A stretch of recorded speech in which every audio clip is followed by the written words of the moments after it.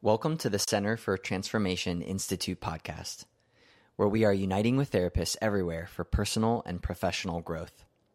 Your journey starts here at the place therapists grow. So when I was a little kid, my mom, I thought she was very odd. Now I realize she is very wise. But she would do this thing where she was befriending people of all walks of life. And sometimes those people, my sister and I viewed as very annoying, right? Or difficult to be around. She was friends with several people who had intellectual difficulties. And one woman would get mad at her sometimes, and then she would call in the middle of the night and hang up. And then another woman didn't ever wear body deodorant, right? She never wore deodorant. And so if mom would go pick her up and take her somewhere, my sister and I would literally stick our heads out the window of the car because it smelled so badly. Another boy that she was friends with, a young man, he had autism, and he wanted to always come over to my house and ask me questions about how much cheese I ate that day.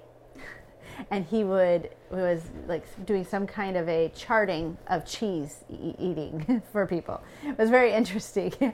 And my mom just treated these people with such dignity and joy. She really interacted with them in a way that made them feel like not less than, like they're human and they're worthy of her time and attention, and not like they were someone that she didn't want to interact with. They felt like they were somebody around her. I don't think I really understood it back then. And especially as I grew to be a teenager, I was really maybe annoyed with my mom about this. But at some point, I started to shift. I think it was later teens and college. I started to shift, and I started to understand this very kind. And as I've come across the Life Model curriculum, I'm realizing, my mom knew more than I thought she did.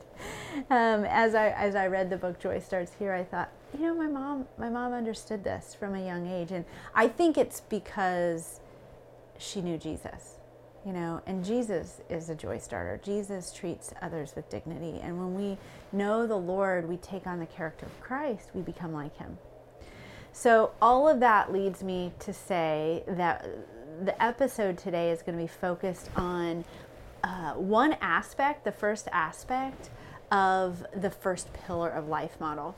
So if we think about the pillars, they're first mentioned in Joy Starts Here. There are 3 pillars. And if you've looked at our infographic that's going to be on sale on our website very soon, website is cftinstitute.com. If you look at the pillars, there are 3, and they are a multi-generational community, relational or brain relational skills, relational brain skills, however you want to say that, and then also manual presence. And so we are going to be doing some episodes hyper-focused on each of these things, but today's episode is going to be focused on multi-generational community and the first aspect of that. Because multi-generational community is a complex concept. And in Joy Starts Here, they talk about multi-generational community being the transformation zone, the place where we actually change, right? And I think as we are embracing the generations, we're also embracing the multiracial community, right? We're embracing also multi-gender. We're embracing male and female and who we all are as humans, that we're not an us and them, that we're an us, right? And that humankind is one type of person, and that as we love God, we are being transformed into His love for all humans.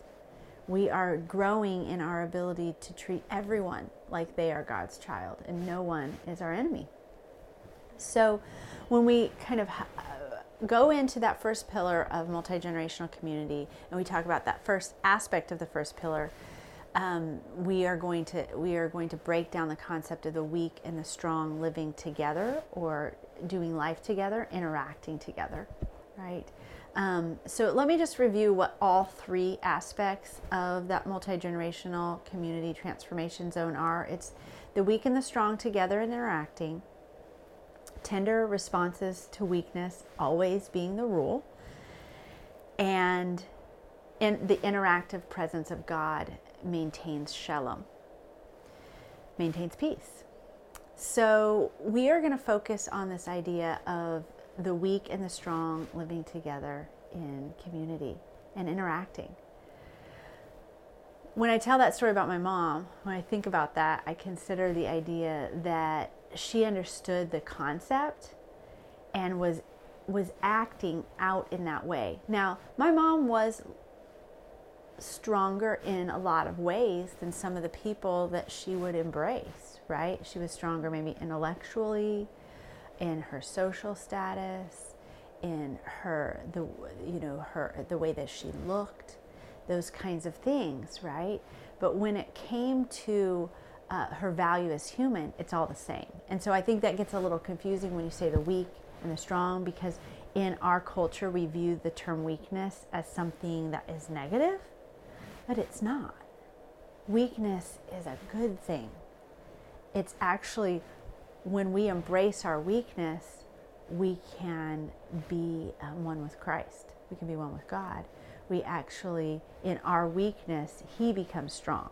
So our weakness is a beautiful thing, but we often in our culture view that strength is better than weakness. And so we end up valuing ourselves when we're strong, and we value others more when they're strong. God doesn't view it that way. He views it completely differently. He views us all as valuable, and that our weakness or strength doesn't have anything to do with determining our value. Now, when we mature and we are stronger, we can have more effectiveness. But this is where it gets really confusing for us as Christians, is we think effectiveness equals value. God doesn't view it that way. Of course, effectiveness is a good thing, and I think it's kind of a goal for us, right, as humans to actualize.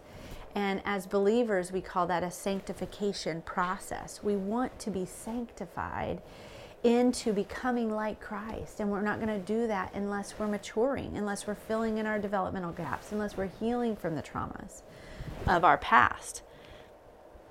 So when we consider the weak and the strong together and interacting, we're not going, oh, those poor weak people.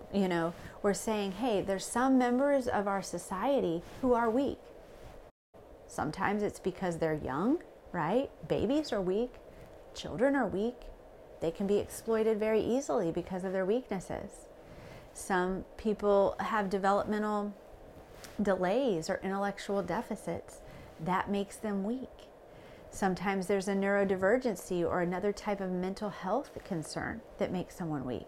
Sometimes it is some type of a handicap, right, with the physical body that creates a weakness in somebody, or a disease that creates that. We all have some weaknesses, and some of us, they're worse than others.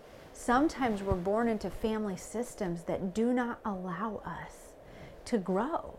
I was listening to some type of a biography the other day, and I was fascinated with someone who was born into a horrific situation.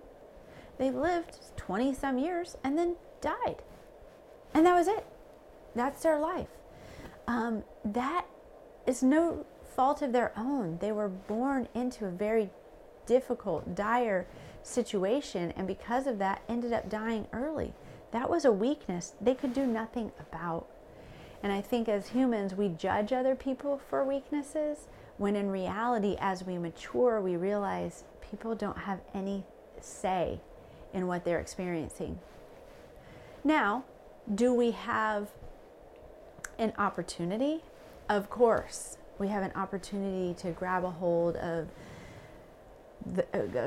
God and grab a hold of other community members and grow our ability to face our weaknesses and grow them into strengths. Use our strengths to use our weaknesses and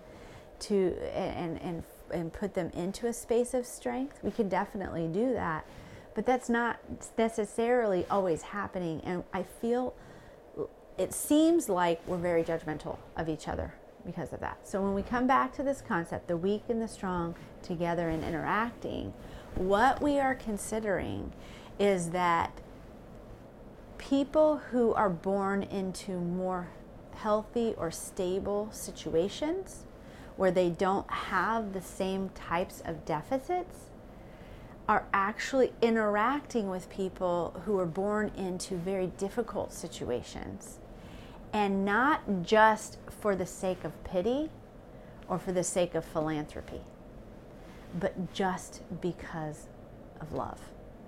Just because we're being like Christ, just because we're seeing in another human their value, just because they exist, not because of what they do, not because of how they make us feel, not because of what they look like, not because of what they are going to give back to us. Now that is some pretty amazing maturity, to be able to sit with someone who may not look beautiful to our eyes, who doesn't have the money or the fame or the nice car or house, who may not be able to hold a strong intellectual conversation, but we can sit with them and see what God sees. We can see them through the eyes of heaven, and we can invite them into our community, not just because we're going to the soup kitchen to hand them a bowl of soup, or because we're going to drop off some Christmas gifts at their house and make ourselves feel good. Not for those reasons, but because they're valuable, they belong. Now, of course, there's times when people are not safe for us to be around, and we have to think about that, right? Actually, a lot of times the people who aren't safe appear very strong, but that their psychology and that idea of kind of being deceptive and tricking people, and maybe their narcissism or psychopathology make them not safe for other humans. And so we have to discern that. That is weakness, but we also have to be tender to our own weaknesses as well, and not interact with people who are going to harm us. Yet, we can be wise in the way that we are connecting. In the book, Living from the Heart Jesus Gave You, that team of authors talks about the idea of spiritual adoption and what that looks like. And I think that's what this is about. It's the weak and the strong together and interacting, right? It's who in my community is someone who doesn't have a place to belong. Maybe there is a place that they belong, but it's not a healthy space. It's not a space where they're actually able to grow and be seen for who they truly are through the eyes of heaven.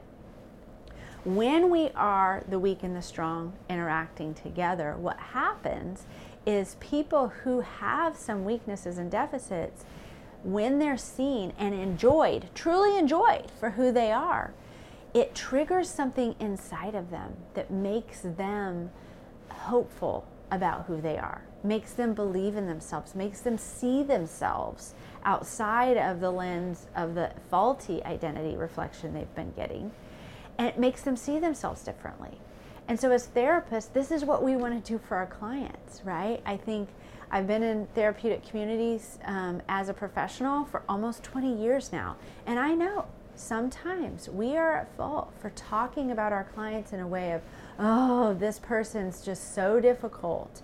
And especially when it's a certain type of personality disorder or a certain type of diagnoses. And I just, in the last several years, have just felt such a strong conviction about talking or even thinking about people from that lens. Because that is not the way that God sees things. God sees us all as valuable. And the fact that I am more excited to see one person on my list of clients for the day than I am to see another has to do with my weaknesses. Doesn't have to do with their weaknesses. It's because I'm not strong enough to love well the way that Jesus does.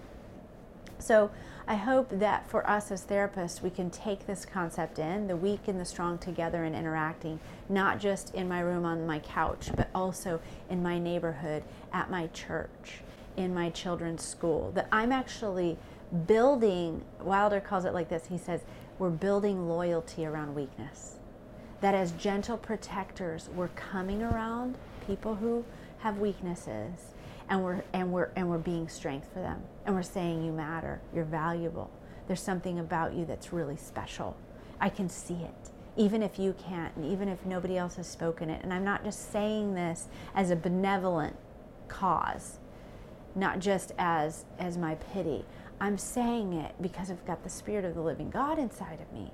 And this is what He says to you. And I can feel that love because I am transformed into love because of Christ. So that is the first part, multi-generational community, and we will be following it up at the next episode with the second aspect to multi-generational community. Look forward to talking soon. Thanks for tuning in to this week's episode of The Place Therapists Grow. We hope you will join us next Monday. To expand your knowledge and continue your growth journey, go to cftinstitute.com and take our assessment. See you next time.